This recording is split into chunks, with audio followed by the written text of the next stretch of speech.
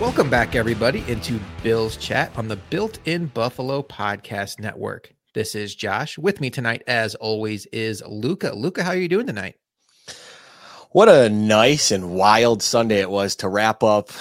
I mean, Josh, I'm gonna say something bold here. This may have been a top 5 sports weekend of anything I can remember. This has been, from start to finish, one of the wildest, craziest, best sports weekends through and through that I can recall. Get it out of the way real quick. Congrats, Messi. Nice World Cup. No, I'm just kidding. We're a Bills podcast here, but just what a weekend of sports. And I'm excited to talk about something that was more on the front end of the weekend, that Bills-Dolphins game. But what a weekend. What a weekend.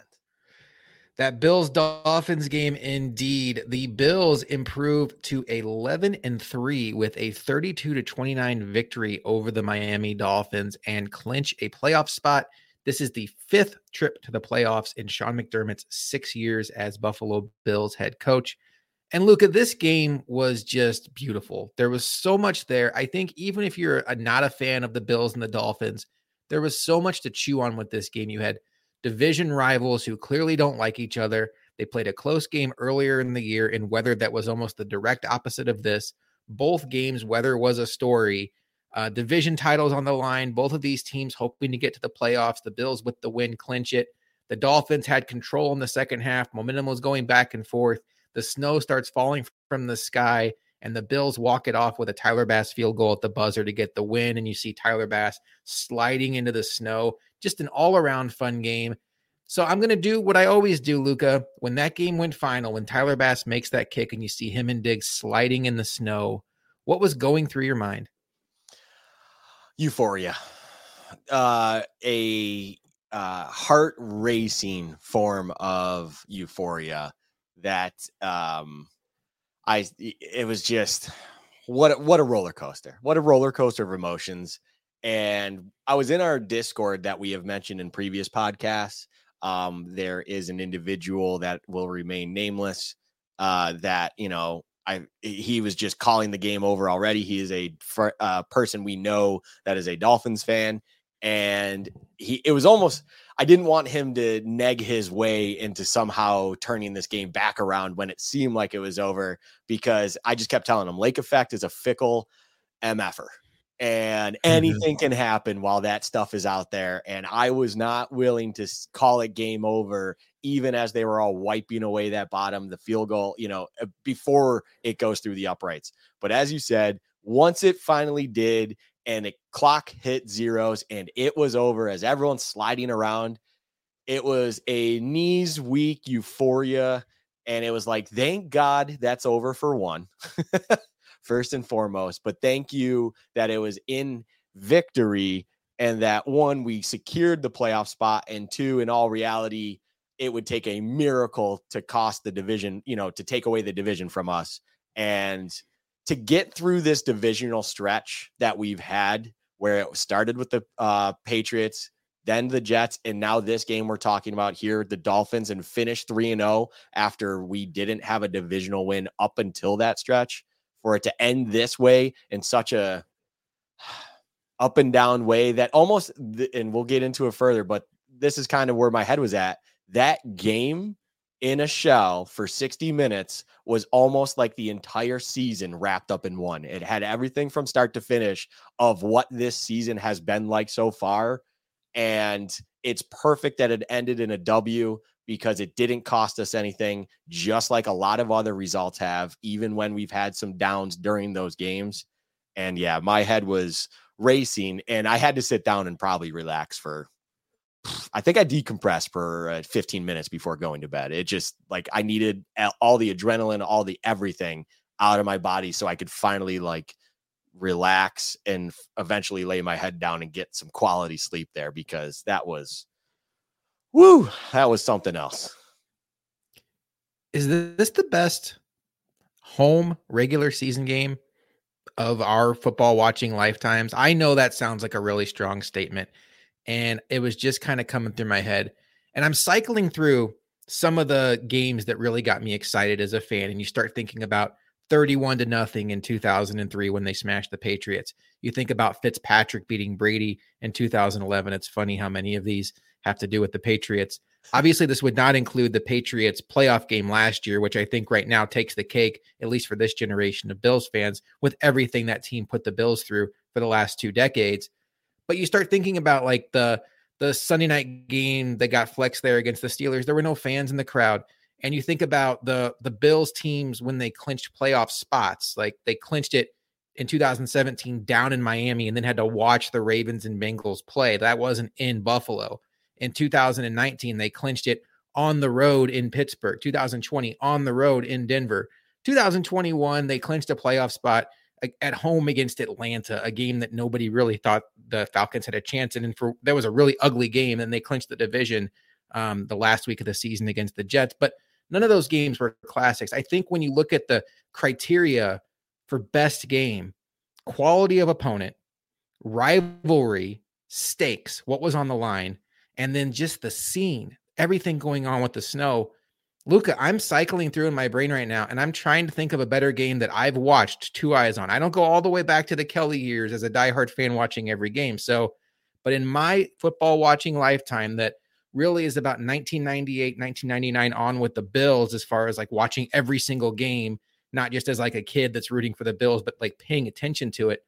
You know, maybe the one where Flutie runs it in against the Jaguars in 98 was kind of cool, but that doesn't even measure up to this. Where does it rank for you? Well, I'm trying to think how to start this comment. With so many years of heartbreaks and downers and everything like that, it's not like there's a lot to select. You did bring up a lot of great, options, of course, but I feel like the issue is in our spectating lifetimes, Josh, because as you pointed out, you weren't a diehard watching every minute during that Kelly era. And I definitely wasn't, because I was way too young, if not even born yet, when that era was going on. So in our spectating lifetimes, I think it's definitely up for debate, but I would say, in my humble opinion, in my opinion alone, because I don't want to speak for anyone else, I would say this was probably the best regular season game to watch as a Bills fan. Yes. At home. We're specifying at home. Yeah, at home. Yeah, at home. Yes. Yeah. Like to have a ticket to. That's kind of that's where I'm going with this. If you had a ticket to this game, would you trade that experience for any other regular season game? Yeah, and I don't think I would. And yeah, I'm trying to, like, my head real quick is trying to wrap through a bunch, and I don't think there's one. Like, I think as it's everything about it from start to finish, the entirety of the 60 minutes. And honestly, you bring up the snow too, and just real quick, because I don't think we're going to dive too much into this. It was part of the game, and it was the story of the game in the sense of it not happening, and then when it started to happen and became something in the game, and eventually this team could take over in itself, because the strangeness of when it started and when it affected the game in a weird way with how the game script had been going up until that point. In my opinion, Josh, I felt like all of a sudden I'm like, is it coming on just a little too early where it's just not going to be enough, because that Dolphins team over there has been doing everything right in the world and the game plan that would probably exploit it even more so. But for some odd reason, thank you, Mike McDaniel, for kind of pulling off the gas on the run game all of a sudden. And so the snow was everything. The game was everything from start to finish, from the opening kickoff to the zeros on the clock and the sliding around. Yeah, I do think this can be looked at as the best regular season home game that I can recall in my spectating fandom life. Yeah, I've been sitting here rambling now for 3 minutes, and I have not been able to pull a better one for you, Josh. Yeah, there's too many heartbreaking ones, honestly. Yeah. And it's just like, this was one of those ones, as you brought up, like we clinched playoffs in Denver. We won in Miami. And then of course the Bengals Ravens moment happens in 2017. Like every time it seems like it's been on the road. The Pittsburgh game, as you brought up as well. And now finally, that one moment that this fan base wanted, that Bills Mafia wanted to enjoy, for what it meant happening at home in the fashion that it did too. Yeah, this is up there, if not the top. For me, it's definitely the number one. It's I don't think there's anything that can take its place at this point in time. And the circumstances have changed too. Like the Bills clinched a playoff spot last night, and I don't think there were a lot of Bills fans that stayed awake crying themselves to sleep with joy at the fact that the Bills made the playoffs, because we've become accustomed to that now. 5 out of the last 6 years, the Bills have made the playoffs. It doesn't seem like as big of a deal. And to a lot of Bills fans, it's more like, okay, we know they're going to make the playoffs. What happens when they get there? So in that sense, some of those other games we mentioned, the 2003 Patriots game, maybe you even want to throw that Green Bay Packers game in there where Mario Williams really shows up against Aaron Rodgers, the Fitz game against New England. Those seemed like a bigger deal because that was a regular season team that we just hoped could somehow end that playoff drought, where now no individual regular season game really gets the fan base, I would say, collectively as excited, because everybody still kind of has one eye on what's going to happen when the calendar turns over to January. And I think that's kind of important to keep in mind. But I want to say one thing really quick to fans who do have one eye on the playoffs. And no matter what happens, win or lose, it's more like, okay, well, what happened in this game that if it happens in the playoffs could cost us our season? Or if your first instinct after a game, win or lose, is to say, oh, like this wasn't good, that wasn't good, this wasn't good enough, they're not going to be able to beat the good teams when this happens, X, Y, and Z. I know I'm guilty of it. Luka will admit he's guilty of it. I think we all need to try to really enjoy the journey and not be so distracted by the destination, because last night's game, we're recording this on Sunday, last night's game was just a picture perfect chef's kiss, kick-ass night to be a Buffalo Bills fan. It was perfect. The Miami Dolphins in town, they were swallowed up by the snow at the end of the game. Fans are throwing snowballs at the players, which I don't condone, but considering what happened in week 3, it's just kind of funny that became a little bit of a storyline. And just a beautiful back and forth game between two of the better offenses in the entire league. And the Bills end up getting to the win. I would beg all fans out there, take some time, enjoy it for what it was, enjoy the moment, enjoy seeing Diggs sliding on the field into Tyler Bass at the end of the game, enjoy seeing how excited Sean McDermott was when the camera panned to him at the end of the game, and just enjoy the fact that while we don't know what's going to happen in January, don't be distracted by what you don't know. Enjoy what you do know, because nights like Saturday don't happen very often. It doesn't matter if you're the Buffalo Bills, if you're the Kansas City Chiefs, if you're the San Francisco 49ers, or if you're the Detroit Lions or Chicago Bears. Nights like that are precious, and that's why sports are fun. Just enjoy that night, because we don't know when we'll have another fun night like that. And it doesn't always have to be about, well, I still didn't like X, Y, and Z. Saturday was just a really cool night, Luka. I can't say I cannot say it any better than you. I stumbled over my words because I can't saying it better than you in the proper way. It so well said. I think the fact that what you brought up is important. The Diggs sliding to celebrate with Bass, McDermott's joy after the game's over and the Bills have won. This is a team and an organization that understands that this wasn't the goal, or it's not about making the playoffs. It's about winning the division and eyes on the 1 seed. Like Bean, McDermott, Diggs, Allen, everyone understands that, but they still have the presence of mind to really enjoy and soak in the big moment that was last night's game. Like they had the presence of mind to really enjoy the moment and enjoy what had just taken place. And I feel like at times, Josh, you're the individual that's the most active on our podcast Twitter account. And I feel like a lot of others can reciprocate this feeling, or at least this knowledge, that you see a lot of fans out there that are like, that's not all that matters. This isn't what we need to be enjoying, or however you want to say it. And I don't think that people are being necessarily overly negative in that sense. I just feel like fans might even be enjoying it less than the people that actually played the game, the people that are really living this and trying to make this happen. And what you just brought up there is perfect. Like, these guys know what the goal is. They know that the goal wasn't to beat Miami in week 15 here and effectively clinch the division and clinch a playoff spot for sure. Like, yeah, there's bigger goals for this team, but enjoy it still. Like, what is the point of going through this if you can't enjoy these big moments and these big games? Like, where's the fun in it? We're not the New England Patriots, people. Like, let's enjoy these things. After today, not a bad thing, because wow. Sorry, go ahead. We might get to that later. Yeah, it's just, we're not them. Let's enjoy this, because who knows how long this lasts. So enjoy it when it happens. Enjoy the moment, people. Eventually this team will be looking for it, and as we shall, with them.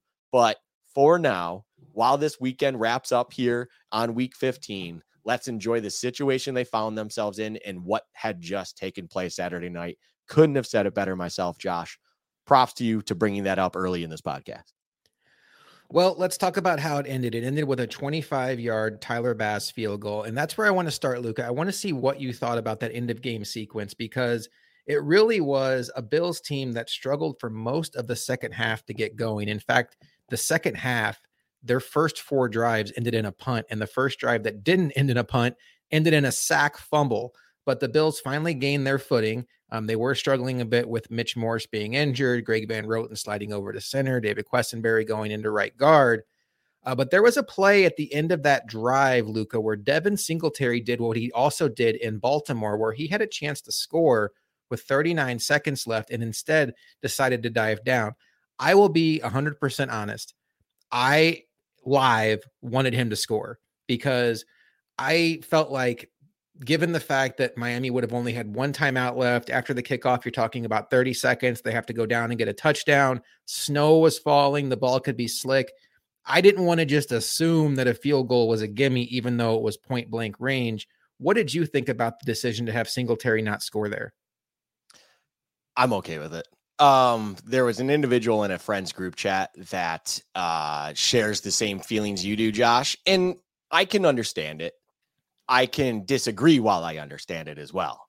I am okay. Yes, look, weather elements. And as I just pointed out, lake effect is a fickle thing, and anything can happen with it. Like, it is not your regular snow, people. If you're not from here, which I assume most people that are listening are, but if you're not from this area, this is not your average powder that, hits the Northeast mountains or is, snowing on Bama as Tua tried to play off. Lake effect is one of a kind, man, and it can cause some crazy things. It doesn't have to be a whole lot on the ground, even while you're driving, for it to cause some chaos. So trying to kick a football that's got the sweet spot the size of a dimple on a golf ball, anything is possible. So I understand the worry in that, and in that particular predicament, you are okay with him running it in. What I will say is it would have been nice for him to have enough knowledge on where the first down marker is and just picking that up rather than that. Based on the timeout situation and clock management, I don't think that was too big of a deal anyways. And ultimately, I'm okay with that, because it just keeps the game in your control. Like, it keeps the game in front of you. And it's not, I'm trying to think, we were down in the Baltimore game, were we not? I think it wasn't or was it? No, it was a tie game as well. Same situation. They had a chance to take a lead with the field goal. They went for it on 4th down, and then it had the Poyer pick. Okay, same situation, and same thing happened, of course. But what I will say is, if they were down, right? If this was, down a point even, totally different. Take your touchdown. I feel like putting it in front of you where even the missed field goal could lose you the game is a totally different situation than the unfortunate circumstance of you just have to play a little extra football in it.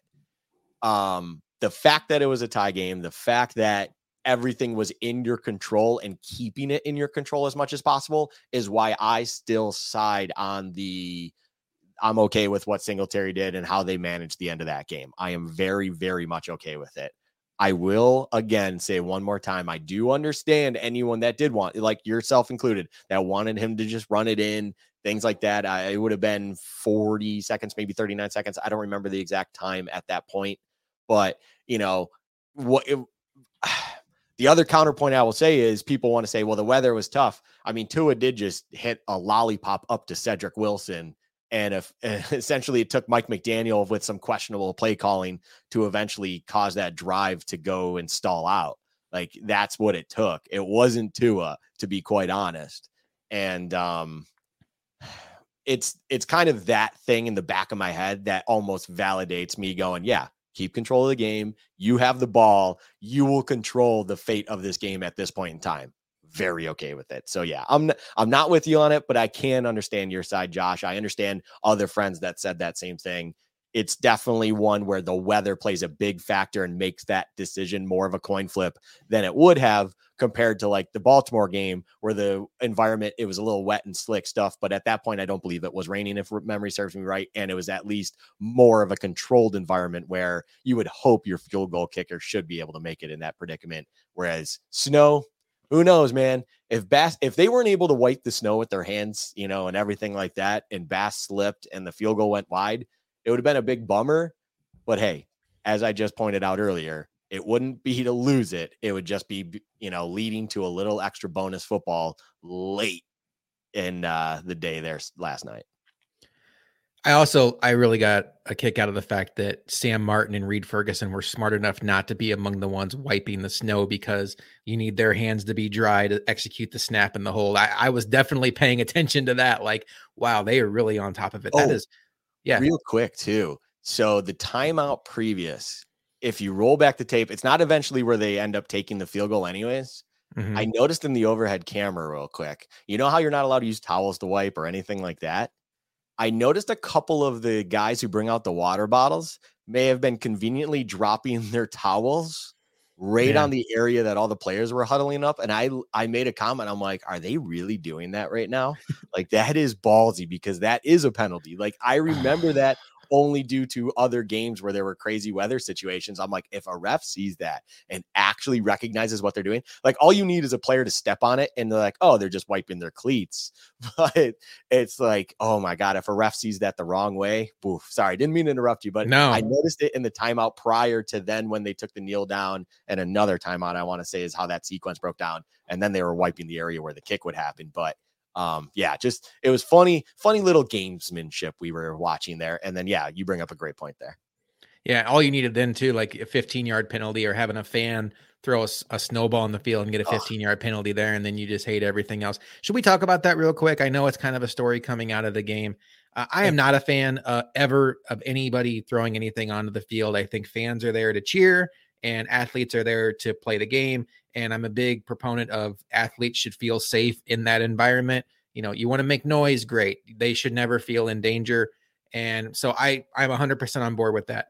Where I have to take issue with Mike McDaniel saying that it was a safety issue is the Dolphins purposely built their stadium to make the visitor sideline 20 degrees hotter because of where the shade is. And we've seen multiple instances, not just the game against the Bills in week 3, but you saw it in the Vikings game. You saw it in the Browns game in Florida, where the CBS graphic will show the difference between the sideline temperatures. And the Bills lost a lot of players that game just to heat exhaustion. So while I fully am on board with, hey, fans, be fans, don't be part of the game, I can't listen to the Dolphins complain about player safety due to game environment when they purposely built their stadium to put the visiting team at further risk than their own team. Yeah, I will add this to the whole snowballs and eventually it leading to a 15-yard personal foul against the Bills. It's an interesting penalty because in theory, it makes a lot of sense, and I don't necessarily disagree with it. The problem is, and the obvious thing that fans have pointed out, is that if there's any Miami fan that has a brain, to be honest, not a shot at Miami fans, but if there's any smart Miami fan out there, what stops them from throwing snowballs? And then what are they going to do? Pause the game to verify that it's a guy wearing a Bills jersey rather than a Dolphins uniform? Like, what are they going to do? So the snowball was under review. Yeah. And I will say this, by the way, having an inside view of the technology that they have for fan viewing, fans, just know this. They can find you in under 30 seconds and know exactly how many dimples are on your face. And if you have any marks anywhere, that will find you anywhere. They can find you that quick. Just know it, people. Like, you throw a Bildo on the field, they'll get to you in under a minute. Don't you worry. Like they are able to track that stuff down. So I will say that, but it's a ridiculous thing in the sense of it's a theoretical penalty that makes sense, but in reality, can you really do that and control a game in that way? You're the home team. You need to be able to control your fans, but there are opposition fans that could easily capitalize on the moment and create the issue. And what are the officials to do at that point on? Like, I don't know. Like that's the one where I'm like, yeah, they should, we have people in a Discord and there are other friends. It's like, what stops any Miami fan there from throwing a couple ice balls and hitting, targeting refs, especially to really emphasize how, or agitate them and get the flag thrown. Like it's a weird penalty, but then on top of it, yes, as you just pointed out, the fact of McDaniel and Miami individuals to point it out as a player safety issue and all that stuff. You have a very weak foundation to have that kind of soapbox. Like you cannot get up on that thing and start preaching player safety and stuff when you have a literal structure built against the player safety of your opposition at home. Like I'm not the kind of guy that complains about the Sun, to be honest. That's their home. That's their field advantage. They're allowed to have it. I would love it if it was my team. Exactly. Like it's legal, people. It's nothing to complain about. But the fact that the team that does have that advantage then goes somewhere else where a advantage is being used in Buffalo with fans throwing the snow that the workers seem. Look, I'm not going to blame workers for leaving snow on the seats. You can't exactly clean that amount of snow off the seats before a game, but now it's there and it's there for the fans and they're going to do what they're going to do, man. Like, I don't condone it either, Josh. I'm with you with 1000%. You shouldn't be throwing stuff on the field, whether it's beer cans and stuff like that in a normal setting or lake effect snowballs, which they are basically ice. They will not explode on impact. We saw it on television. You could see it if you're at the game. They would hit the ground and they would stay intact. That is an ice ball. If you want further proof, I don't know what to tell you. It's pretty clear as day. But look, you shouldn't be doing that. But at the same time, NFL and Miami asking to enforce a 15-yard penalty rule, or then Miami's sake, saying that it's a problem for player safety. Like, let me be polite when I say get bent. Like, move politely, on. Like, politely. Respectfully get bent. Like, move on. Deal with other issues going on. Like, that is the last thing you need to concern yourself with. That's all we need to really talk about that, though. Not to mention, like, we don't need to bring up his injury because he seems like a great guy and he had really no harm in this, but it was Miami that put Tua back in the game when everybody that was watching that game was like, whoa, he probably shouldn't go back in the game. We probably should do a little bit more testing on him. One more thing I want to say about that really quick before we move on is I feel like, and this is not excusing it, I don't feel like any random team that showed up to play the Bills yesterday would have been pelted by snowballs. I think this was a specific Miami Dolphins hatred thing stemming from what happened week 3 with the Sun, and then all the shots this week coming from Miami media and Miami fans about how, we should move this game. And then, there was a radio show that was in jest, but, a pretty popular one that said, teams like the Bills should be required to have a dome because you shouldn't play games in snow. I think all of that boiled up to the point where it makes sense. For example, I don't think had they not moved the Browns game to Detroit, I don't think you would have been seeing Donovan Peoples-Jones dodging snowballs. I don't think that would have happened. We've seen enough Bills games in Buffalo with snow on the ground where fans aren't throwing snowballs at the other team to where I think this was probably more isolated to the Dolphins.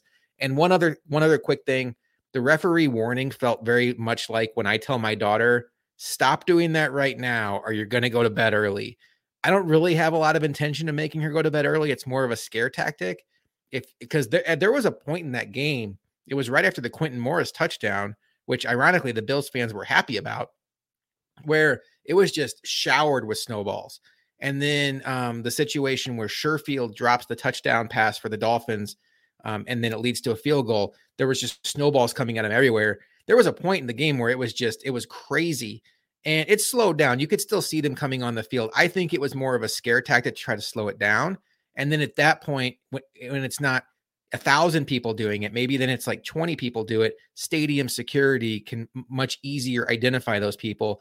And I think you're kind of counting on the Bills fans to police the Dolphins fans a little bit, because if you're sitting in a section with 20 Bills fans right around you that have been drinking all day, again, not condoning fan violence, it takes a certain kind of personality to feel comfortable launching a snowball on the field when everybody around you knows that you're doing it to try to screw over their team. And I feel like maybe that would scare people. So that's kind of where I'm at. I don't want to, turn this into a snowball fight show, but that's where I'm at on that. Luka, the Dolphins had a lot of success running the ball yesterday. Raheem Mostert went 17 for 136. Ahmad, their backup, went 6 for 43 and added a touchdown. Combined, they averaged almost 8 yards per carry. I have it at 7.78 yards per carry, which is ridiculous. And I got to a point in that game where I'm watching the Dolphins. The Dolphins ended up being on third downs yesterday, 5 for 14. I even tweeted out from the pod account, every time the Dolphins throw the ball on third down, your response should be thank you, even if they complete it, because there were so many 3rds and 1 and 3rd and 2 where Mike McDaniel, for whatever reason, didn't give the ball to Mostert and decided to throw something to the outs or to the flats, and it was incomplete or nearly pick six. And I know you're not the biggest Mike McDaniel fan, so I kind of wanted to give you an opportunity to speak on this here. The Bills earned the victory yesterday, but McDaniel did not do his team any favors. Yeah. Yeah. I even kind of hinted at it earlier. I think Mike McDaniel went into the game, I will say this, with a great game plan. Like, it was working. So run behind specifically that right side of the line and just let Mostert just be the beast that anyone that watches football over the past few years understands. Mostert is definitely a great player. Like, I think he's just had health issues, if I remember back to his Niners years. But other than that, when he was available, he was very, very, very good. And it was like the right side of their line was just running at us at will, just dominating that matchup.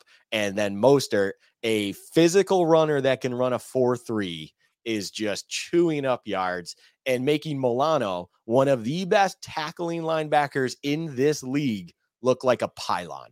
And if you don't know what pylon means, because it's kind of a hockey lingo thing, it basically means you're a fixed object that is useless in the field of play. Usually this color. Yeah, right. Usually orange. You also sometimes a cone. Oh, yeah. Obviously, you know what a pylon is in the NFL sense, but referring to someone as a pylon can be something completely different, as I just described. Anyways, Mostert was making Milano and others look like pylons and cones out there. It just didn't matter who was near him. He was going to get every yard that he could with some ease. And then all of a sudden, whatever game plan McDaniel thought up in his head, in his genius mind, I say sarcastically as can be, on third downs was the worst game plan I have ever seen. You have to have game sense. It almost seemed like a third down game plan that he drew up in his head and was going to stick to no matter what. There needs to be a point in time, and we talk about this with Dorsey all the time too. There needs to be a point in time where you just have such a good feel of the game, understand concepts or whatever it is about your offense that's working well on the day, and just lean on it until it breaks. Like, you have to understand the 5 plays, we'll call it. It could be multiple things. It could be multiple concepts, but you have to understand, but at some point in the game, what is working and what is really working. Like, I don't know, running Mostert to the right side of your line and just lean on it every time. And you force the Bills to commit so much effort at keeping the edge on the run, getting to the edge and things of that, which they were doing horribly at trying to accomplish. And you need to lean on that. And I just thought McDaniel almost like had scripted third downs. Like, it was predetermined what he would do every third and short. Like, it was, I don't know. That's the only thing I can even think of to explain it. It was beautiful. You say it perfectly. Every time Tua has the ball and dropping back with it to pass on a third down, the Bills should be thanking their lucky stars when that happened. Because as I just said numerous times, every time Tua handed that ball off to Mostert or Ahmed or whoever, I was not confident that they were going to hold them for 4 yards or less. And No, they averaged 7.78, and that's right. where I want to go next. What do you think was the issue, Luka? We know Jordan Phillips was out, but for the most part, the guys who are going to be there were there. And Jordan Phillips is not known as like a dominant run stuffer by any means. Is it just as simple, in your opinion, as guys were not setting the edge? Is there more to it? What do you think was the issue with the run defense? I think the run defense on the day is multiple things. I think the issue with the run defense is I think the setting the edge is issue number one. I think that's priority number one for this team. A team that's able to attack you at an area so obvious as the Dolphins. Like I would love to know the breakdown, and I'm sure it's already out there by now, but I'd love to know the breakdown of just a simple metric: left of center, right of center, run count. That's all I want to know, because I'd almost bet hundreds of dollars that at least 3/4 of their runs were to the right of the center. I cannot remember any big plays or any run plays in general that went to the left. It was always to the right. And when you become that predictable, there's a reason for it. It's because you are dominating that side so well. And majority of those big runs were even outside, at the tackle or outside the tackle. And that enemy number one, man, is just you cannot set the edge. You're getting caught flat-footed, whatever it may be. I will say this: Miami was doing such a good job with just Tyreek probably ran about 400 yards on the day without catching the ball. Like, props to them, man. Like, I bet you, and I think it's safe to say that is something that made everyone just freeze for a split second at the snap of the ball. And when you can buy that millisecond on everyone to hesitate, that opens up a lot of things when the big boys are on their front foot and they're trying to get and maul you down. Like, that 1 millisecond makes a world of difference. And yeah, setting the edge and then pursuit and just understanding your run gaps and where you need to be. The discipline of run gaps and stuff was not there. I think McDermott even brought it up after the first quarter interview. It was the only thing that wasn't coach speak out of his mouth during that entire interview was run gaps and not being disciplined in their run gaps. And there's an individual that will probably come up later, even with both his run gap failure and then every angle this man took was just brutal. We brought up a player of Jaquan Johnson earlier in a game against the Jets where it seemed like his angles were bad. Well, this player in Damar Hamlin was having a Jaquan Johnson style day where every angle he took, every run gap he thought he was assigned to was just not it. That's not where you need to be. That was a horrible assignment. That was a horrible way to take it.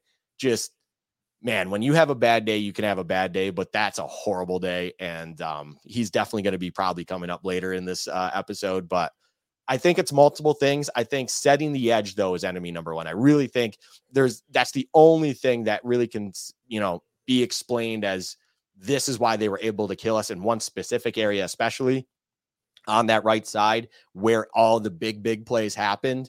And then again, bringing up Reek and stuff, they had a good game plan that just caused a little bit of hesitation that maybe just threw off everyone's understanding of where their run gaps were and everything of that nature. And just too much hesitation, too much, not too much of not understanding just what's going on in front of them. And they were just getting sliced and diced and killed in the run game all game. And thank you, Mike McDaniel. Thank you, Mike McDaniel, of when the game was in the balance and the snow was coming down to all of a sudden decide not to do all of this. That was working so dang well all game.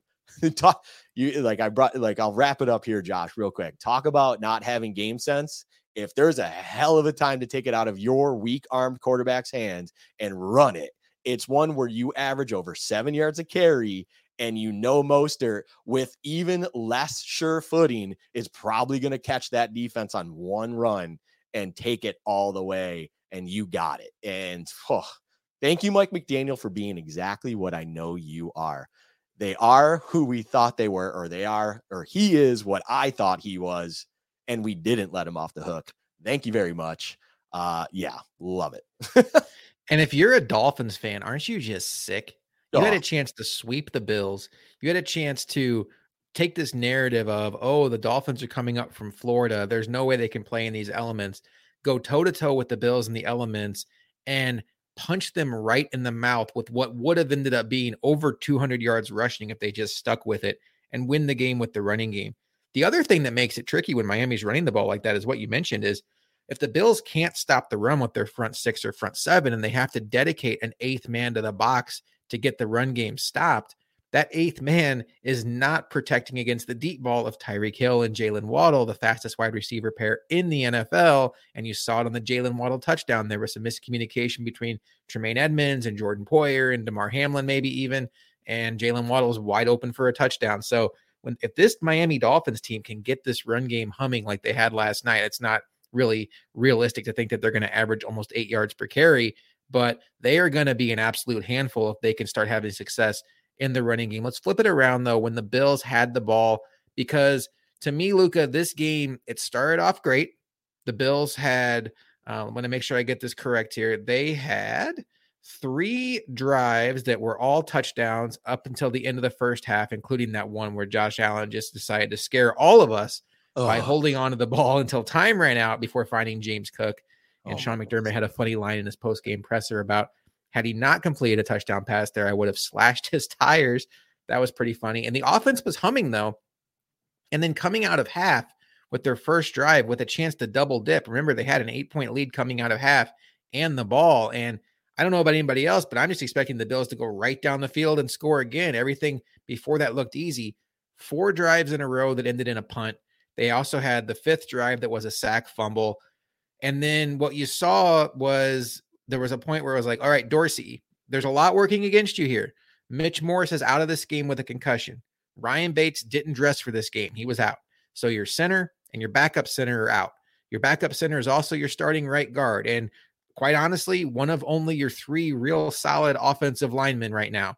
And he's out. So your third string center, who had to start as your backup right guard this game, is now going into play center. And then your backup tackle has to come in and play right guard because nobody else is left to play there. And Quessenberry really struggled. This was not a good matchup for the offensive line to have to just figure it out as they go and plug in guys wherever they can because they're running out of bodies. We talked about all week, the Miami Dolphins, for not being a great defense, they have a lot of good players on their defensive line, particularly on the interior with Christian Wilkins.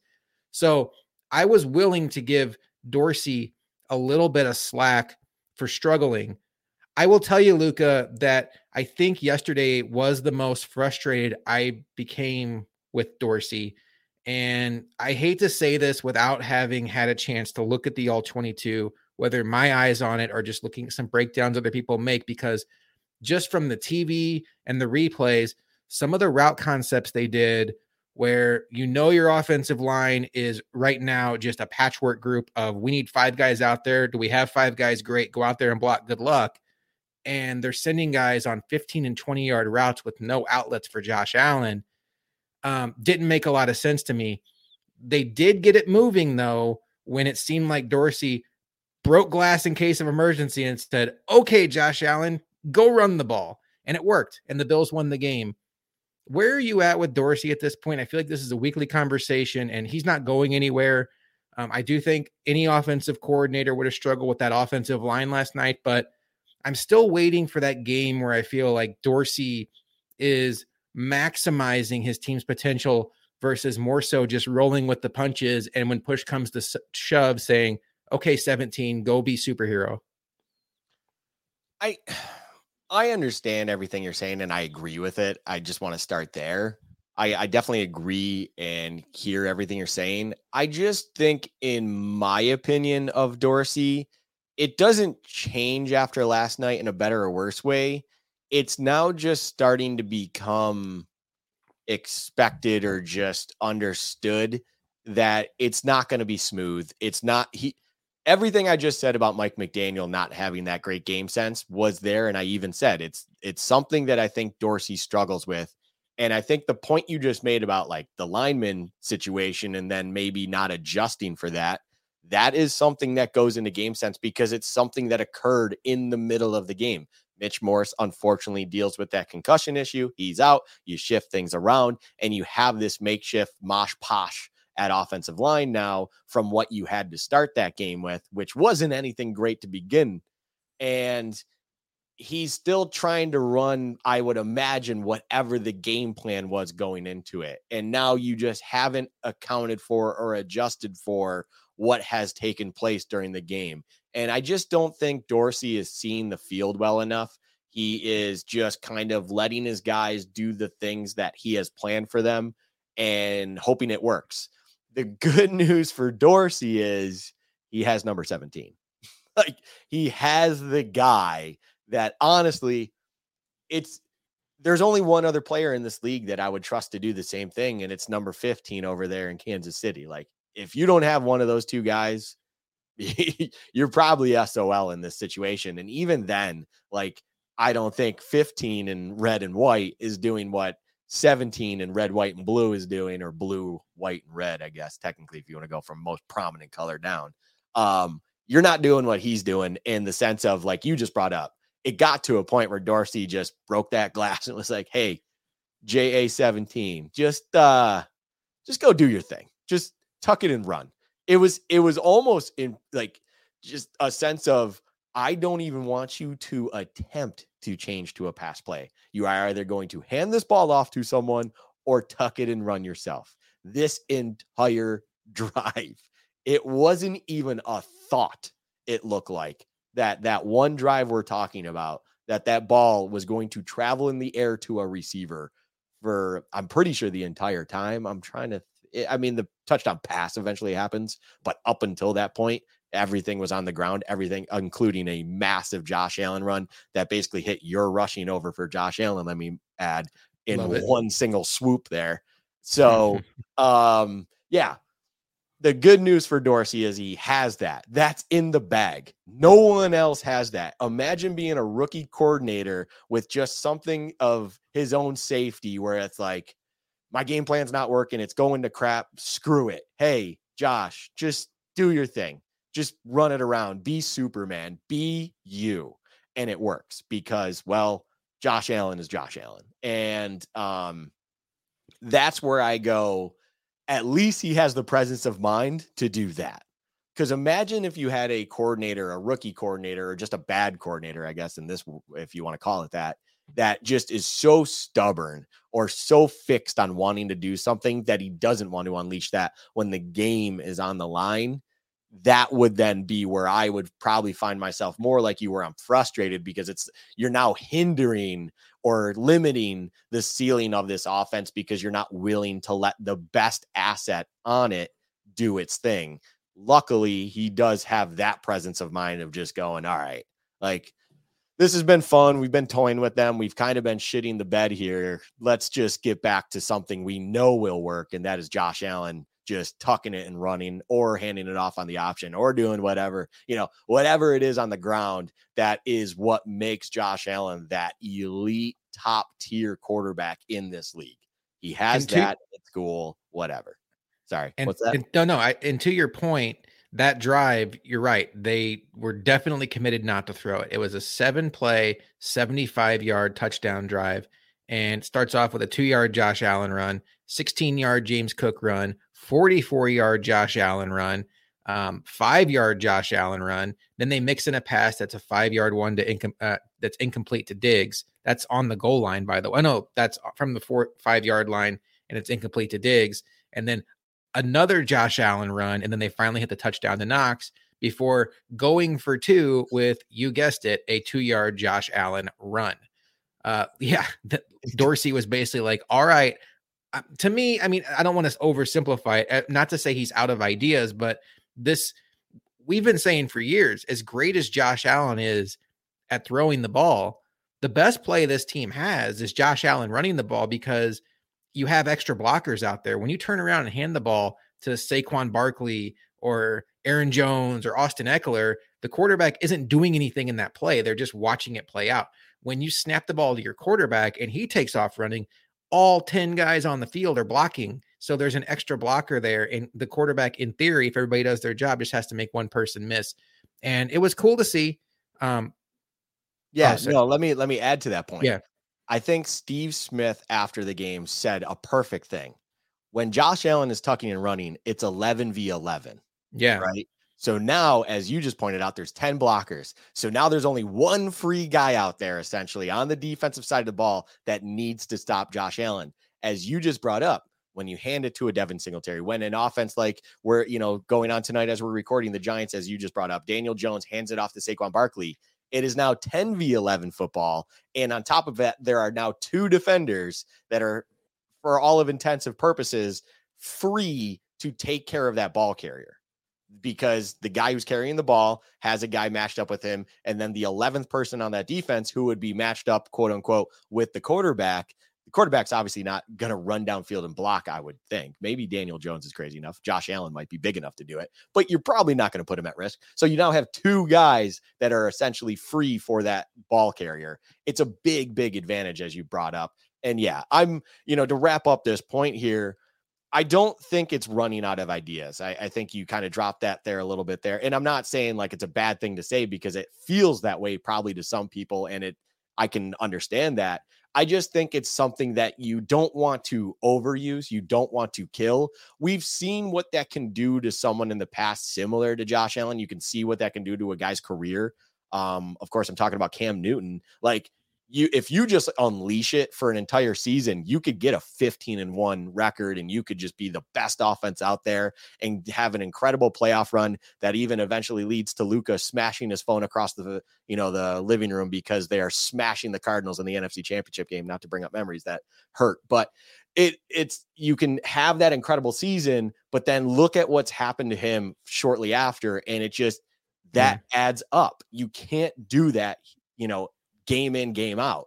You just need to use it at the right times. It's that one, wild card that you can bring out from time to time, and you just need to know when to do it. And at least Ken Dorsey seems to understand when to bring that out. It's something that I thought Dable also knew when to bring it out. It's not something you do all the time. You just need to know when you have to do it. And that's huge. And I think that's something, by the way, everyone wants to talk about what are we going to see in the playoffs? Will things look differently? Hopefully they change things. The one thing I probably am confident in saying is, come playoff time, come January, I imagine there's going to be a much heavier dose of that style offense moving forward, because that's just when you have to have it. You have 60 minutes to figure it out. The season is on the line now, and these are the games that you just cannot afford mistakes in. So use your best asset possible. I don't want to say as much as you can, because it's not like I'm trying to sit here and see Josh Allen run the ball 20 times. But if Josh Allen has we're looking ahead here real quick, but if Josh Allen has 10 carries every playoff game, that's a success to me, because that tells me they understand what the most important piece on that offense is, and it's keeping the ball in Allen's hands. So I am A-okay in a playoff game having Allen get 10 carries a game. Like, yes, thank you so much. You understand what's going on. And I feel like it's safe to say that that's probably going to happen. It's just in the regular season, the majority games we're watching here, you just want to sprinkle it in there or pull it out. As to use your line to wrap up this point, break glass in case of emergency. That's what it's there for. The game is effectively on the line. It's a big game and we need it. This is the time we need it. Okay, at 17, this is the offense. This is the playbook that you love. Go kill it. And it worked. One of the stories leading up to the game was Cole Beasley and what kind of role would he have. He played on 11 of the 77 offensive snaps. He had one reception for 9 yards. Luka, just very quickly on Cole Beasley, because he didn't have a huge role in this game. You do expect his role to expand as the season goes on here? I know I do. I'm not putting words in your mouth, but are you with me that I think that Cole Beasley is going to find himself eventually in a timeshare with Isaiah McKenzie that could even be closer to like 50-50 in that slot role, depending on matchups, and maybe even see Cole Beasley in matchups where you're playing against defensives that are more zone heavy, outsnap McKenzie. I think this may have been just more of get his feet under him. He only been in-house for 5 days. Let's not ask too much out of him here. I expect an expanded role as we go forward. Do you agree? Yeah, I think it's just going to be similar to what we saw last season. When Cole Beasley was no longer that explosive anymore. But as you just brought up, and it's spot on. Depending on the matchup, depending on what the opposition defense is trying to do, I think that might tip the scale on who you see more of, depending, between McKenzie and Beasley. If they're a more zone concept where you need a guy that just finds those underneath bubbles, finds those spaces there in a zone system, that's Beasley's wheelhouse, man. That's what he kills you on. But in a man matchup, you want a guy who's more athletic, more twitchy, we'll call it. And that's where McKenzie can kind of exploit it a little bit more. So, they'll probably still split. It's just you might see it favored, one or the other a little bit, depending on what they're seeing in front of them. So we saw that last season. I felt like that's kind of where it happens. That's why McKenzie, for instance, was someone that stepped up in the New England game on top of injuries and COVID or whatever was going on. I can't remember anymore. Probably a combination of both. McKenzie stepped up because McKenzie is a guy that can really, do well against man because he has that quick twitchiness to him. When there's one guy just trying to keep up with him, you like your chances with an athlete like McKenzie. But, Cole Beasley, not so much. He can still do, a good enough job. But then all of a sudden you go against zones where you need to have a really good sense of the field and understand where the bubbles are. That's Cole Beasley's wheelhouse. That's what he really knows. He understands that pre-snap just as, almost just as well as the quarterback he's playing with. And he's able to just understand how to rerun his route, I guess we'll call it, or just understand where to find the space and what's going to work based on the play in front of him, the play that his offense is running, and then the defense in front of him, and where ultimately is going to be his most successful area on the field. Like, he is very, very good at that. And I think we should expect seeing more of that going down the line. This is just something, look, he came in on Monday and we played on Saturday. Like, he knows the offense somewhat. I'm sure there's some tweaks and differences to it. Of course, it's a different person running it, but he understands the core concept. He understands Josh Allen, and they have a great chemistry. But I mean, he just got in the door here. Like, I can't expect him to have a 30 snap count right out the gate. That if Cole Beasley had a 30 snap count, or, whatever crazy number we want to throw out there right out the gate, I would have been very impressed with him staying in football shape, because that would have been a hell of a job, to come in that quick with that quick of a turnaround and then make things happen. I still think what he had, I think you brought it up, 11, was it 11 snaps? Yeah. 11 out of 77. 11 out of 77. That makes total sense to me for last night. And even when he was out there, credit to you. I think you said it perfectly right before we got on air. You saw him catch the ball and it was like, oh, thank you. Thank you for being back. It was just a sigh of relief when you saw his reliable hands get a hold of that ball. And I think the fans in the stands also reciprocated that, that might have been the loudest bees I've ever heard given for him to catch a ball. And that shows that this fan base understands how valuable he can be to 17 in this offense moving forward. Josh Allen throws for 304 yards and 4 touchdowns on a day where Stephon Diggs nor Gabe Davis find the end zone, and Josh Allen throws for 300 yards with neither Stephon Diggs nor Gabe Davis breaking 61 yards. Diggs was at 60, so I had to change it to 61. So in that respect, it was good to see some other guys step up. Dawson Knox was the leader, 6 for 98 and a touchdown. Luka had called this out before. Devin Singletary had 3 receptions for 28 yards. Easy money there on the receptions. McKenzie added 24 yards receiving. Quentin Morris, 1 catch, 14 yards and a touchdown. Very nice grab there. Naheem Hines finally got involved. 10-yard reception for a touchdown. And James Cook found the end zone for that 5-yard pass that gave us all a nice little heart attack. So good mix of weapons there. I think we've been wanting to see this offense be a little bit more multiple as the season has gone on. And at least in a Saturday night's game against the Dolphins, they check that box. We're going to put a bow on this game before we get to a little bit of a bigger picture conversation I want to have with a segment that we call Game Balls and Game Checks. But before we get there, we asked our followers on Twitter to respond to a question of, if you could describe this game in 5 words, how would you do that? Here's some of the best ones we had. Josh Brown 06. Good, but could be better. Come on, Josh. We just talked about that. Enjoy the moment, man. I know it could be better, but 11-3, 5-game winning streak, just swept the division rivals. It could be better, but it's pretty darn good right now. Justin Snyder at Boca Bills backer says, a glass case of emotion. I love that. Love that. Danielle at Danielle MWNY70. It had the perfect blend. I like that. and then Carey at C_roll77, most valuable player, Josh Allen. I think Carey sums it up pretty well. And I do think that with his output yesterday, he had a game of 77 yards rushing, 304 yards passing, 4 touchdowns passing. I think he put himself back in the MVP conversation. I don't think he's the front runner by any means, but with a game against the Chicago Bears on deck, who are the friendliest to opposing quarterbacks coming up, I think Josh Allen has a chance, and maybe a shootout in Cincinnati, to really stack some high statistical games here as the season closes out. And if the Bills get the 1 seed, and if he's comparable to Hurts and Mahomes statistically, I think he's very much in that conversation. But Luka, it is time for our favorite segment of the week. It is game balls and game checks. And the way this works is we're each going to give a game ball to the Buffalo Bill, who was our most valuable player in the victory over the Miami Dolphins.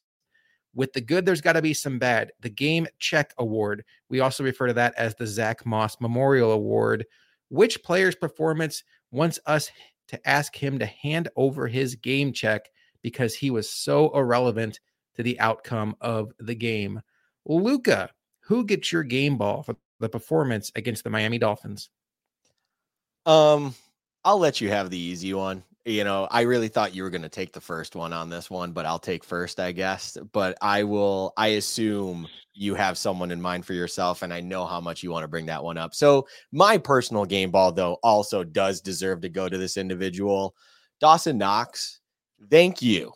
Thank you for being a reliable, for the most part. There was one drop in there, but thank you for being the reliable target for Josh Allen on a day where it seemed like that, Diggs connection just wasn't in rhythm like it always seems to be. Even though Diggs didn't have his worst statistical game this one, I feel like this is the first game this season where I really felt it wasn't a defense taking Diggs away. It wasn't that the offensive game plan was just away from Diggs because of that as well. This was just a game where that Allen to Diggs connection never seemed to catch that rhythm and really get something going that we always trust and rely on. So you really needed someone to step up and make every target for the most part count, make every touch count. And Dawson Knox did that. I mean, Dawson Knox, to his credit, you just brought up his stats recently here, 6 catches on 8 targets, 98 yards and a touchdown. He did have a 45-yard reception. He was just capitalizing on every time he was able to get his hands on the ball. And we needed that on a night like last night. It was just needed.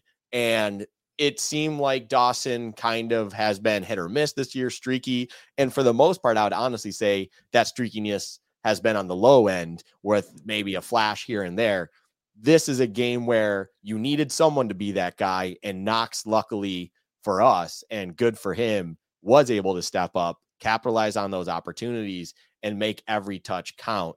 And it seems like a good one for me to give my game ball to Dawson Knox. I think Dawson Knox can be a very high-end passing game weapon. I mean, he's not Travis Kelce.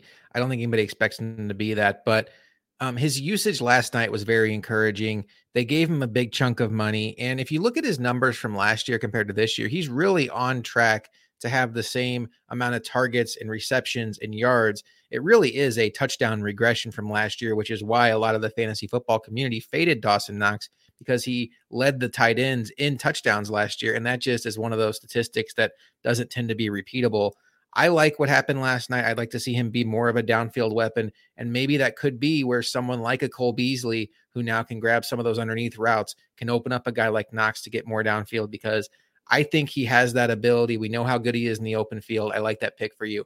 I'm going to really surprise you here, Luka. I think you think I'm going to go with Josh Allen, which obviously Josh Allen stole the show last night, and he is the obvious choice. And me going second, whoever goes second here, is going to call out, obviously, some runners up. But this season, Luka, you and I have both struggled to give the game ball to Josh Allen, and it's almost like the NBA Michael Jordan rule, where you could give the NBA MVP to Michael Jordan every year, and it would make sense.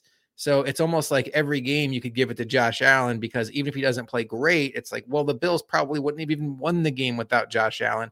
He was fantastic on Saturday against Miami, and we all know how good he was.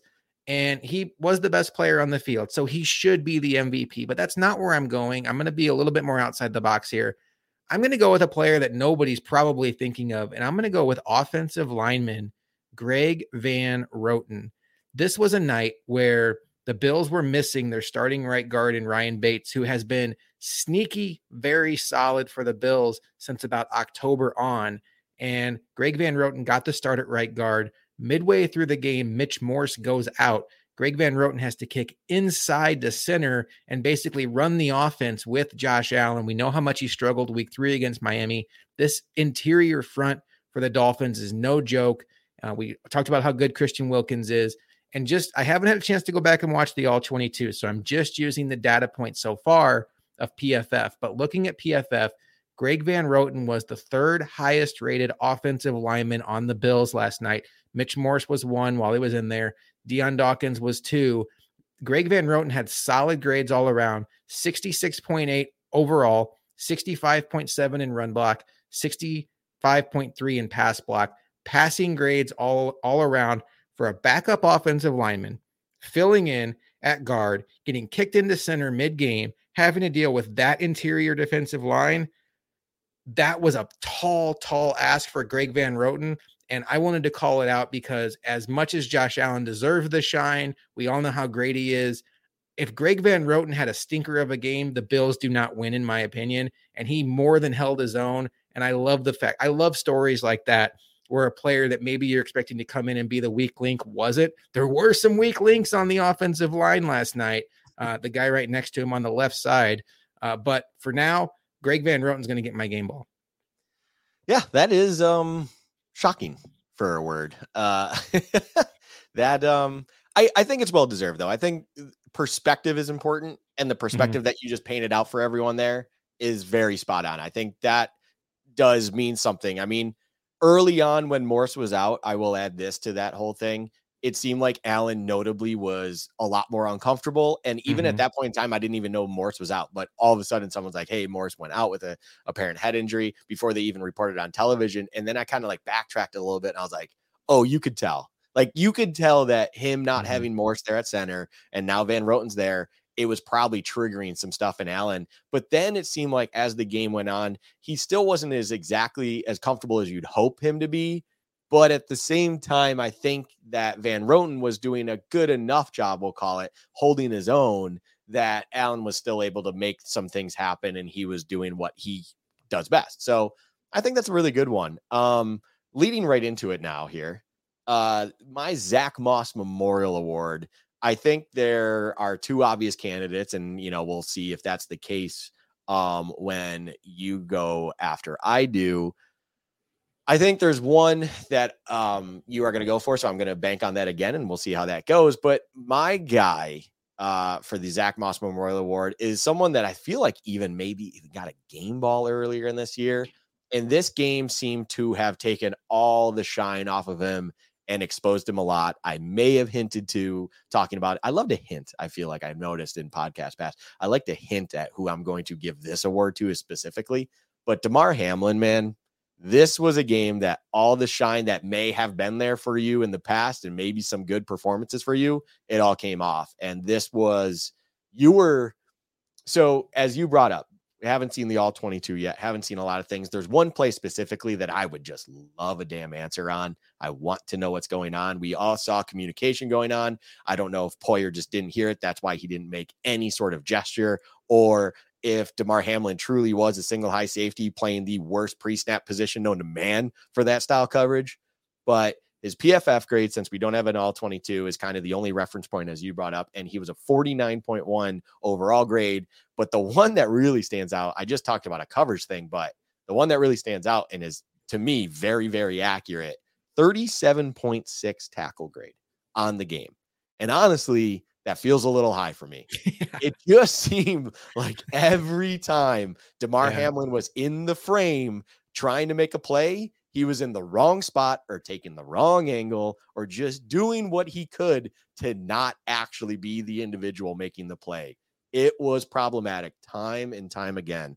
Damar Hamlin was not even just a step behind the play every play. He was multiple steps. Anytime he was in frame, he was not where he needed to be. And it was just a very, very poor performance on his part. So yeah, Damar Hamlin, man, sorry, but not really.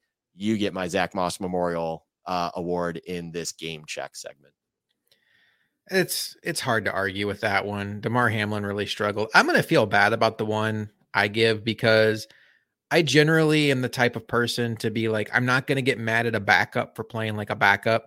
Like there was the game that Dodson played and everybody was like, oh man, he's terrible. And it's like, he's a backup linebacker. You can't get mad at him for playing like a backup linebacker. And I'm going to give it to a backup here, but he was doing the thing that he's actually supposed to do well.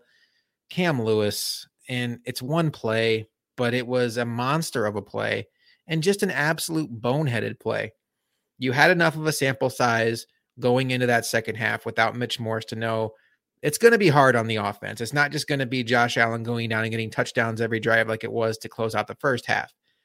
And the Bills had forced the Dolphins to punt at midfield.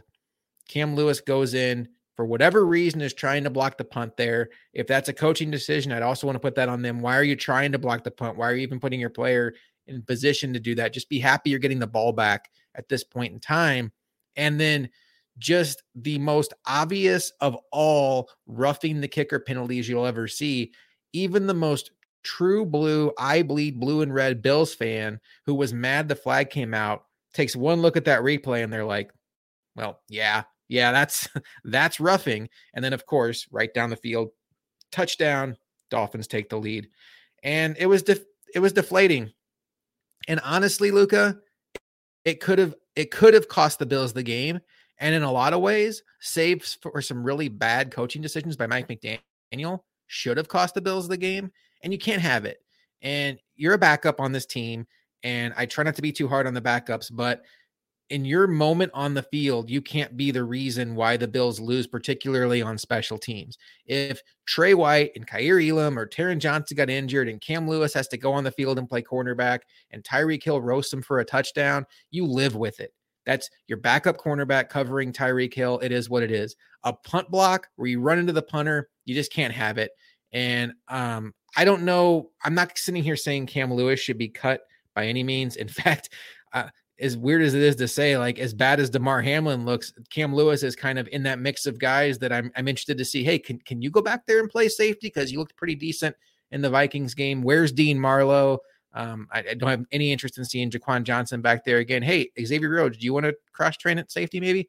But whatever. As far as that game yesterday, it would just be, I don't even know what the word is. It would be irresponsible to not mention how bad of a play that was by Cam Lewis. And I'm just happy for him that it didn't cost the Bills the game, the number one seed, potentially the division, all on one really, really, really boneheaded play.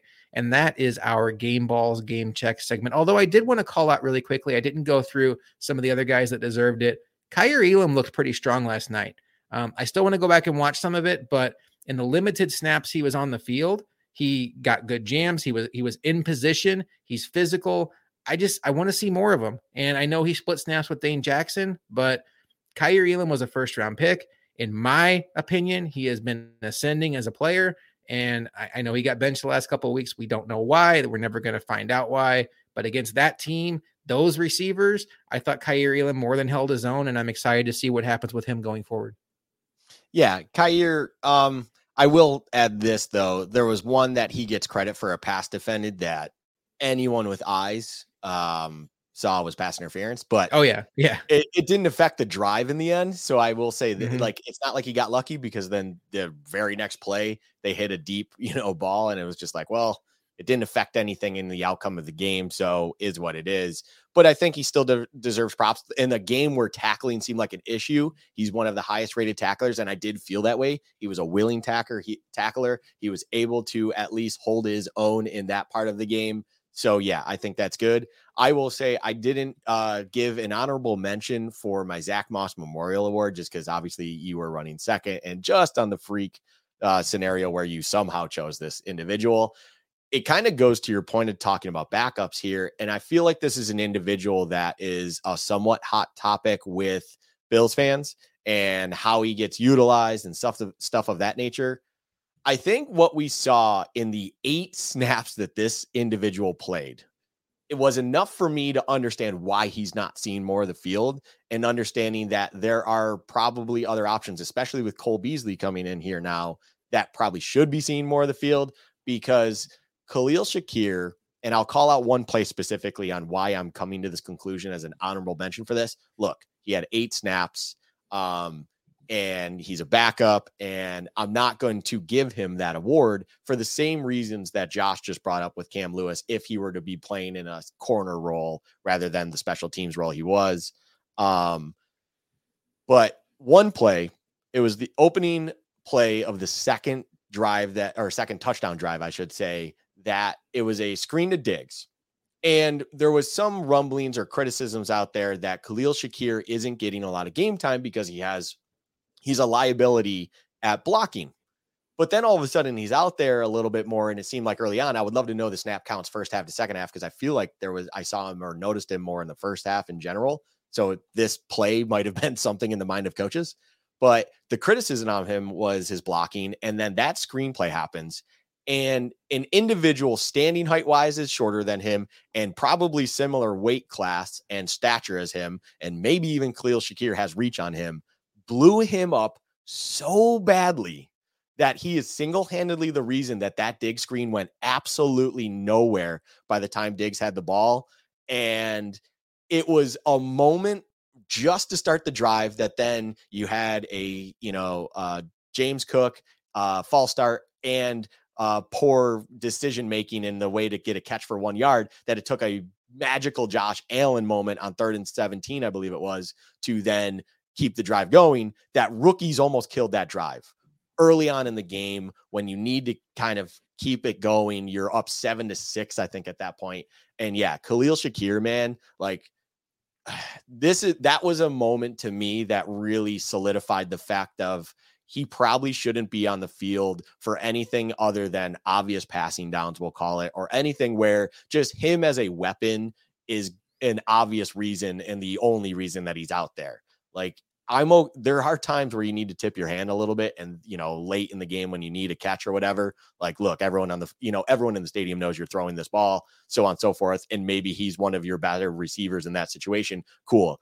But in the game plan wise, in the game sense, first halves, I probably don't need to see Khalil Shakir anymore. I don't need to see anything designed for him. We brought in Cole Beasley, maybe as we discussed, you're going to see a lot more Cole Beasley, Isaiah McKenzie matchup situations. This is now where Khalil Shakir doesn't need to be part of the game plan, because if that's his blocking abilities, I mean, holy crud, it was pathetic. I have no other word to describe for it than pathetic. He's unwilling to do it. He got blown up by a guy that's, for all intents and purposes, smaller than him. And he could have been better off just not even doing anything, to be honest. It would have been the same thing. Like, your body was just in the way of him making the tackle sooner. That's about it. Sorry. So just an honorable mention to wrap up this point, that, you bring an honorable mention for the good. I bring an honorable mention for the bad. And I think we can wrap it up and move on from there. Yeah, it's been a disappointing rookie season for Khalil Shakir, and he's a 5th round pick. So I feel like having any kind of expectations on him may be unfair as it is, but it definitely is turning into much more of a redshirt year for him. I fully anticipate, if and when Jake Kumaro or Jamison Crowder comes back, that Khalil Shakir is going to go back to being a game day inactive. Just when you look at the numbers the Bills have at wide receivers, especially when you factor in the fact that we are getting dangerously close to the money games here. Josh Allen's going to want the receivers out there he has gears of rapport and trust with. And right now, that's just not Khalil Shakir. I think his story is going to really be starting to get told next training camp, maybe rookie mini camp, preseason, and we'll see what we have there. And hopefully by next season, he can be a very important key contributor here. One thing I want to talk about quickly, Luka, we just got to look at the Miami Dolphins, and the last 2 weeks, we got to look at the Jets and the Patriots. And the Dolphins find themselves now in the mix of about 3 or 4 other teams in the AFC that are trending toward either being a wild card or just missing out on the wild card. And I think if you look at the AFC playoff picture and you set aside, this is from a Bills standpoint, you set aside the Chiefs and the Bengals. I think they're kind of in a tier by themselves right now. And let's just focus on the rest of the teams that are really in the mix. You have the Miami Dolphins. You have the New York Jets. I guess you still have the Patriots, even after that disaster today. You have the Baltimore Ravens, who lost on Saturday also, but, without Lamar Jackson, how much you're going to hold that against them. And then you have the LA Chargers. I'm still guessing that only one team out of the AFC South is going to make it. They're going to win their division. So it wouldn't be a team that, is going to be a wild card team. We'll leave the AFC South out of it for now. But looking at those 5 teams, Luka, Jets, Patriots, Dolphins, Ravens, Chargers, where do the Dolphins stack up for you on your fear factor, with 1 being the team like I'd really prefer not to see them in the playoffs, and 5 being the bring it on? And I guess in this scenario, it's if the Bills, for whatever reason, don't get the 1 seed and they have to play on Wild Card Weekend, the fear factor of this team is coming to Orchard Park on Wild Card Weekend. Where's your fear factor at? Real quick here. Sorry, I'm just trying to process one more time. Yeah. Out of that group, I would probably put them. I'd probably put them 1. Like I really would. Like, that was a game and a performance that they could have easily had. They easily could have had. We just spent, an hour talking about this, and if it wasn't for a couple little things that I think the Dolphins honestly made the mistakes of, they have that game. This is a whole different story. And there's a lot of nervy Bills fans out there when it comes to the Dolphins and the division, on the brink of being an issue and so on and so forth. And we can't even sit here and have this exact conversation right now because there are a lot bigger issues at hand. So yeah, ultimately, I think they're a 1. I think the narrative of them not being able to play in the elements against us here is officially over after watching that game. It's officially over. Like, maybe that was the perfect game plan and they just used everything they could in that moment and they won't be able to do it again. Maybe, but that's something we don't know yet. And the only thing we have evidence wise is what we just witnessed on Saturday night, last night. And if they can basically have the same game plan and do the same thing to us in the postseason, I am nervous. That would make me very, very nervous. I give credit to Tua. I think Tua played a lot better in the cold, in the predicament that he did than I anticipated. And this offense was more effective than I thought they would be in this situation. And that definitely helps when you average over 7 yards a carry. Obviously, for obvious reasons, but overall, yeah, in that grouping, if we're having this future discussion, whether we have the 1 seed or say we do fall to that 2 seed for whatever reason, and we have to face them in the wild card round, or if then say the Dolphins are the 7 seed and they're playing the Chiefs, there is a weird part of me that might even be rooting for the Chiefs in that matchup, because I don't know if I would rather the Chiefs have to then go through someone else if we're in the 1 seed. Let me put it this way. What is in your drink tonight, Luka? Hold on. Hear me out. And I heard this point somewhere else, and I want to bring this up because it brings into a conversation here. Dolphins scare me to a level that's not quite like the Chiefs and stuff, but I don't want to deal with those teams until you absolutely have to, right? So in a scenario that the Bills are the 1 seed and the Chiefs are the 2 seed and say the Bengals are the 3 seed, I want to sit there and have to watch what the Bengals had to watch, or, when it came to the Chiefs and the Bills last year. And now in this scenario, the Chiefs and the Bengals banging each other up. And then they have to come, hopefully in this scenario, to Orchard Park, and you just deal with whatever you got. I don't know if I'd want to right out the gate have to deal with the Dolphins because they upset the Chiefs. Now, it would be nice in the long run as long as you can get by the Dolphins. But let me tell you this, Josh.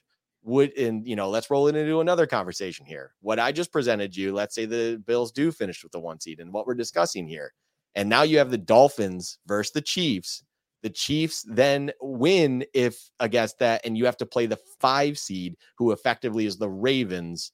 Or would you rather play the Dolphins? There's your question. Okay. And I'm not meaning this to be a smartass. I want whatever scenario has Patrick Mahomes out of the tournament. And that's I will tell you, Luka, I have zero desire to have to go through the Chiefs again. And like many Bills fans, I want them to come to Buffalo, bring it on. But I am all about the path of least resistance. And if I can avoid having to see Patrick Mahomes, Andy Reid, and Travis Kelce, I'm all for it. The Chiefs, to me, are still kind of like a one of one. I even put them above the Bengals. This is compared to, this is from a Bills lens. We're not putting the Bills in this conversation. The Bills have beaten the Chiefs this year. This is who I would prefer not to have to see. The Chiefs are here. The Bengals are here. The Bengals are here. And then after that, I'm with you. The Dolphins are scary, but they're not scary enough to where I'm like, well, I'd rather not have to face the Dolphins in round 2. So let's keep the Chiefs alive. That's where I'm at. On the list of 5 teams I gave you, I'm going to put the Dolphins 2. There's a team that is interesting right now that if I didn't have the Bills bias that I obviously have, I would be putting some money on this team because they just feel like, to me, the kind of team that can absolutely get hot enough to win the whole thing. It's the Chargers. And what I think about the Dolphins is we saw the best version of the Dolphins last night. We took their best shot. We didn't have Mitch Morse, and the offensive line was in shambles, and we still found a way to win. The Chargers, to me, have stuck around long enough to get Mike Williams and Keenan Allen on the field together. They've stuck around presumably long enough to eventually get Derwin James and Joey Bosa back. And now there's rumblings coming out of LA that they have hope that Rashawn Slater can come back. And we know what this team can do when all of their offensive weapons are, look, they are a streaky team. They can go out one week and look absolutely great against Miami or against the Chiefs. Then they come out the next week and lay an egg against the Raiders. I get it, but the streakiness is what makes me nervous because I don't need a team that's the 7 seed with that much talent, with Derwin James and Joey Bosa coming back and having Joey Bosa and Khalil Mack, one of them lining up against Spencer Brown every single down, and then Derwin James back there. And then you have the offense. You have Mike Williams and Keenan Allen. One of those guys is probably going to be lined up on Dane Jackson for a lot of snaps. And then you have Justin Herbert with no Von Miller, presumably with Rashawn Slater. He can extend plays too. I just don't want any piece of the Chargers. If the Bills are the 1 seed, I would love to see the Chargers be the 7 seed because I think they could go toe-to-toe with the Chiefs and potentially eliminate them. I understand that would put them in Buffalo in round 2. It is what it is. But the Chargers, to me, are just a little bit above the Dolphins, but I'm right there with you. I have a lot of respect for them. And then ranking them after that, I'd put the Patriots last. I would just love to see the Patriots come here again. I don't think they match up well with the Bills at all. They're a mess on offense. Their defense doesn't scare me. The Jets are interesting. The Jets defense is tough. They lost a really tough game today, but they were playing without their starting quarterback, who, their starting quarterback is Zach Wilson today, but he's not their starting quarterback anymore. Mike White hopefully will come back for them. They're playing without their best defensive player in Quinnen Williams. I think that Jets defense is at least good enough to show up in Buffalo and put a fear into us. But again, are you going to get nervous about going against Mike White in the playoffs? At some point, you got to play somebody somewhat decent. And then I'd put the Ravens 3rd. They've had an up and down year, but Lamar Jackson is just that dude who can make it happen. I wouldn't have a whole lot of desire to see him showing up into Orchard Park. So my list would be Chargers 1, Dolphins 2, Ravens 3, little bit of a gap, Jets 4, huge gap, Patriots 5. I'm sorry I laughed when you mentioned the Chargers, first and foremost, but where my head goes is on paper, everything you said is spot on. On paper, I don't disagree with anything you're saying. On paper, they're a very scary team for anyone. I keep making sure I emphasize on paper for a very good reason. The Chargers will and forever will be the Chargers. And until they finally have that run, which I you need to prove it to me, I will never respect you enough, more so than a team that the Bills have seen twice. They lost a game in which they definitely were the better team, week 3 against Miami, but then won a game that we just talked about now that I think it's like it. Josh Allen's Josh Allen and is the reason we won that game. But as we have even hinted at or even outright said, the Dolphins could and maybe even should have won that game. So that's a team that has already shown me in recent memory against the team we're talking about now in a situation of who he'd rather face, that has shown me they can take care of business against our team. I will rank them above the Chargers every single time. And It's not that I hate the Chargers. I would love to even root for the Chargers. I think you brought it up too, where it's like, if it wasn't for my obvious bias and fandom, like they would be a team that would, I'd root for and put money on as well. But I just, it's kind of similar to the Dolphins almost, why I don't trust them, but then even more so because there's also the history of the Chargers. And like, for one thing, their kicker hasn't screwed up yet, Josh. So in the misguided fortune in ways that people like to think at a casino, it's due. And you don't believe in Dicker the kicker? I don't believe in Chargers kicker. You will never have me put money on a Chargers kicker in my life. There's a rule you always have those stupid fantasy rules, Josh. Mm-hmm. One of those stupid fantasy rules I have, never pick up a Chargers kicker. I don't care if they're the number 1 ranked offense with Phillip Rivers and LaDainian Tomlinson. Do not pick up that kicker, period. And then on top of it, I am not a Brandon Staley guy. I'm not either. Holy, that is a guy who knows how to coach himself out of a game.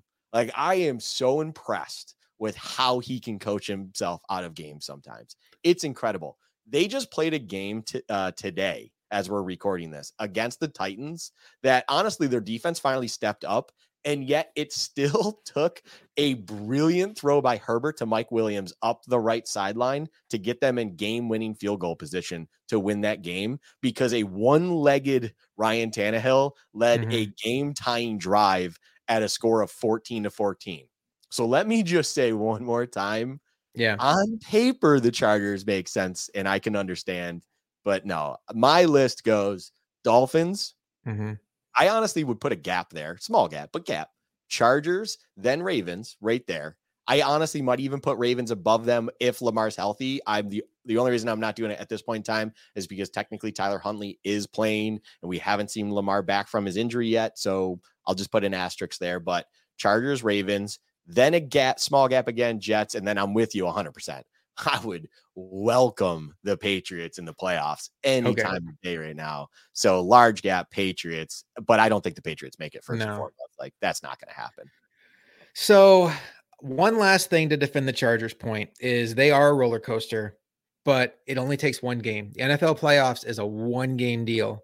And to your point, like, they did not play great today, but that play to Mike Williams is what scares me. They have that club in their bag where can't you just see a situation in a playoff game where Justin Herbert throws a ball up and Mike Williams dunks on Dane Jackson? And, I said the thing that about I would put money on the Chargers, that would take them winning 4 games to win the Super Bowl. And I hear everything you're saying. They're not consistent enough probably to feel good about that. It's more about the odds you could get on a team like that. But it only takes 1 game of a team being hot. And if we catch the hot Chargers who feel like they have nothing to lose, they scare me a little more. To your point, though, I will say this. You would much rather lose to the Chargers than to the Dolphins. If you lose to the Chargers, you go into the offseason, you're upset about it. You lost a home game in the playoffs, and you're mad about a bunch of things. And it's like, what do we have to do to fix this roster? XYZ, you know the dance.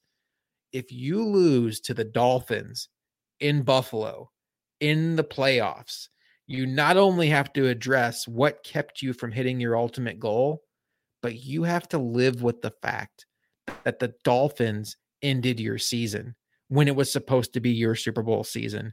And that is not a world I want to live in. So the fear of failure to the Dolphins is right up there with the Chiefs for me. Like, I get nauseous thinking about seeing the Chiefs end our season again. I live in the Midwest. I could be a little biased. I'm tired of the Chiefs, but the Dolphins are just right there. I would almost, I honestly, I'd rather the Patriots end our season than the Dolphins or the Chiefs at this point. I know it sounds crazy, probably because I can't visualize it happening. But yeah, we've kicked this around enough. I have one more crazy topic for you, Luka, before we get out of here. And I know you like crazy, so we'll see how you like this one. You're familiar with the term mini buy, right? Absolutely. Yeah. Okay. So for those that don't know, there's a term in the NFL called a mini buy. So the bye week obviously is you have a no game that week. So your team essentially gets 2 weeks in between the game. The mini buy is when your team plays a Thursday night football game. So then they get the 4 days off and then they get the full week on top of that. So it's 10 days in between games they call that a mini bye as opposed to the normal 7 days in between games. It gives you a little bit more rest. And the Bills recently just had one when they beat New England and then came back off the mini bye and played the Jets. I'm saying this because this coming week, the Bills play the Bears on Saturday. The majority of the games are on Saturday this week because Saturday is Christmas Eve. The NFL doesn't want to have a full slate of games on Sunday on Christmas, just a few special games on Christmas. The next week, the Bills play on Monday. If a mini bye is 10 days in between games, that game is between the Bears and the Bengals is 9 days. So I'm going to go ahead and call that a mini-ish bye. And my question to you, Luka, is knowing that the Bills have a mini-ish bye coming up. It's not a full mini bye, but it's a mini-ish bye. You mentioned the fact that Matt Milano really struggled yesterday against the Dolphins. I am one that believes that him not practicing all week long the last 2 weeks is probably because he's dealing with something fairly significant and he's playing through it. Knowing the fact that the Bears, outside of their quarterback, who is electric, are a tire fire, and the Bills should be able to handle this team pretty comfortably, understanding that the NFL is random, and we just saw the Texans take the Chiefs to overtime, yada, yada, yada. I'm of the opinion that anybody who's close should sit this week. Jordan Phillips, could you fight through it and play this week? No, buddy. We have the Bengals next week for all the marbles when it comes to playoff seeding, and we can get you 9 extra days rest. Matt Milano, you've been gutting through, dude. We really appreciate it. We needed those division wins over the Jets and the Dolphins. This is the Bears. AJ Klein can handle the Bears. In fact, when you look at what Justin Fields does, AJ Klein is a good run stopper. We're probably going to be, Matt Milano's better than AJ Klein, but I don't want to get too crazy with this. We'll be fine with AJ Klein out there. Boogie Basham is day to day today. I don't, Boogie Basham is a little bit inconsequential to the overall scope of the team. I wouldn't be in a huge rush. Mitch Morse is in concussion protocol. So there are certain steps that he has to make it through just to get to the point where the Bills have a say in whether or not he plays. I would say it's doubtful that he makes it there because just for the most part, players that gone into concussion protocol have missed at least one game. But I'd say if he gets to that point, if Ryan Bates is healthy, I think you feel fine about just saying, hey, Mitch Morse, don't risk it. We have Ryan Bates back. He'll play center. Greg Van Roten was fine at guard. We're playing the Bears. I don't want this to at all sound like I'm saying don't take the Bears seriously or take your foot off the gas. What I'm saying is understand the opponent we have coming up. Understand how much benefit the Bills could get from building in an extra week and a half rest for these guys by not practicing them this week and then loading up for that mega game against the Bengals on the next Monday night. Is this a wild and crazy idea that'll never happen, or are you with me? How do I start, Josh? How do I start this?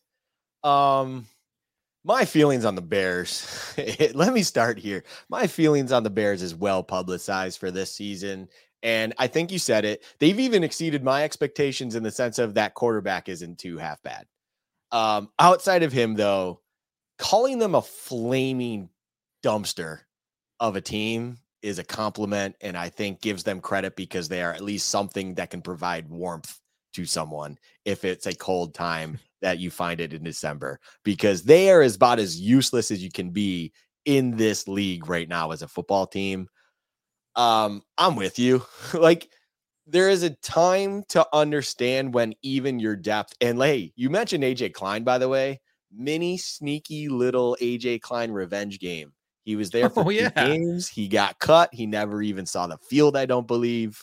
Let him take out his anger on a team like Chicago that didn't even value him when they had such a dumpster fire of a roster, as we'll call it, I guess, because even though I just said that's a polite way to call them, how else am I supposed to describe them? Like the Moneyball line where there's a heaping pile of what, and then there's us. Like that's where the Bears are right now.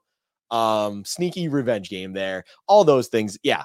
Get these guys. If they're not, let me put it this way. I don't need you to be 100%. I don't think anyone at this point in the season is 100%. No, and I'm not saying Josh Allen has an elbow, sit him. Like we have to win this game. Right. Like if anyone is not in good playing shape, we'll call it, then yeah, take a seat. This is a week where, we should be able to handle business and take care of whatever we need to do with other individuals on this roster that are in playing shape. So Jordan Phillips, if you're not really up to it where you think you can get through the game, knock free, and you're not struggling or limping through it or whatever is going on, like, cool. But if not, like, hey, don't worry about it. As you just said, big game with a lot on the line is 9 days afterwards in Cincinnati. Let's make sure, you at least get all the rest possible to be ready for that. Milano, if what you're saying is the case, and all of a sudden he's not able to get a lot of practice in this week, sure. Basically what I'm saying is, unless you get at least one full practice in, you have to have at least one full practice. I don't care. If you are not able to get that in, like, I'm not talking a full walkthrough practice. I'm talking a full, real, normal practice. I probably lean on the same side as you. Rest up. We should have other guys here that can take care of business. Like, look, Justin Fields is probably going to break loose on this defense no matter who's out there, because there's nothing better for him to do. He's going to be throwing to practice squad guys of the Bears, because even their dependable guys or their normal starters aren't available anymore. Darnell Mooney's gone. My personal fan love, N'Keal Harry, is most likely. I know he's not anything special, people. I get it, but he is, ASU forks up. I can't hate the guy. He was special in college, but he probably won't be available, so on and so forth. So, geez. So look, it's the Bills with whatever is available in good playing shape, whatever that may be, should be able to take care of business. Bottom line, Josh Allen needs to play. You bring up that point. Yes, Josh Allen needs to play, but I think we're at a point where Josh Allen is okay, barring anything crazy that happens. So as long as 17 is dressed up and, is fine, and we have a good number of other guys out there, this could even be a game where Josh Allen again finds himself with a ball cap on the sideline because they were able to take care of business early on, even with a reduced squad on defense or whatever else is going on. Like, this can be that game, people. I think the 1 seed being so close and basically within tasting distance now, it makes people think that every game is so important. This is the National Football League. You cannot take any team lightly. Think about the Jags game. All that kind of cliche crap you want to say. Look, this is a team that was built so that they can easily manage a game like this. If they somehow put up a stinker against the Bears, as Josh has famously said here, he will cancel Christmas. And I myself, I will lose. I will be set to lose a lot of money, and my emotional Christmas will absolutely be over itself. This is a game that I hope AJ Klein can be motivated enough to keep the Bears under 3.5 wins on the season for good old Luka in Buffalo, because I don't need Milano playing if he's not 100% or 90% or, game playing shape. Take a break, get those 9 days in, and then that Cincinnati game is kind of another game now where it can be that, for all intensive purposes, leading us into the final step of the season, getting us to our goal. And that is a major hurdle that we need to get across, where we do need Milano. We would love to have Phillips back. If Bates comes back, that would be incredible. All those different things. The Cincinnati game is the focus. Maybe have that in your peripheral vision, we'll call it, because, you never want to take your eyes off your opponent.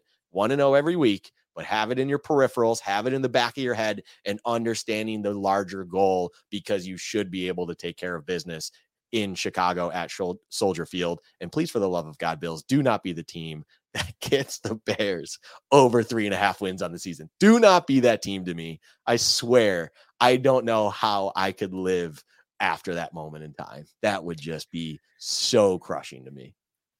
I want to reiterate, I'm not telling the Bills to take this game lightly. I'm telling the Bills to be smart with their own personnel. There are much bigger games ahead.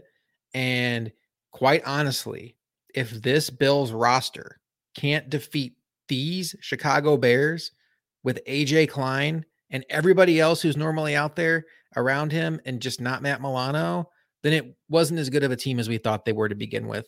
And I don't think Justin Fields will break one loose against the Bills. I don't. I remember how Leslie Frazier and Sean McDermott bottled up Lamar Jackson early in his career several times. from running the ball. And I think they will absolutely do everything in their power. And I'm assuming other teams have done this too. I think they will do everything in their power to force Justin Fields to throw the ball. And Justin Fields can throw the ball. The issue here is he doesn't have a lot of people to throw the ball to. So that'll be interesting. We'll get into the Bears later this week. But for now, we're going to just enjoy this Miami Dolphins game. Luka, the Bills are 11-3, and they are heading toward this battle with the Bears on Christmas Eve. We will be back on Friday night to talk all about this Chicago Bears game on Built in Buffalo Live. We would love for you to join us in chat. Let us know how you're feeling. You can interact with us.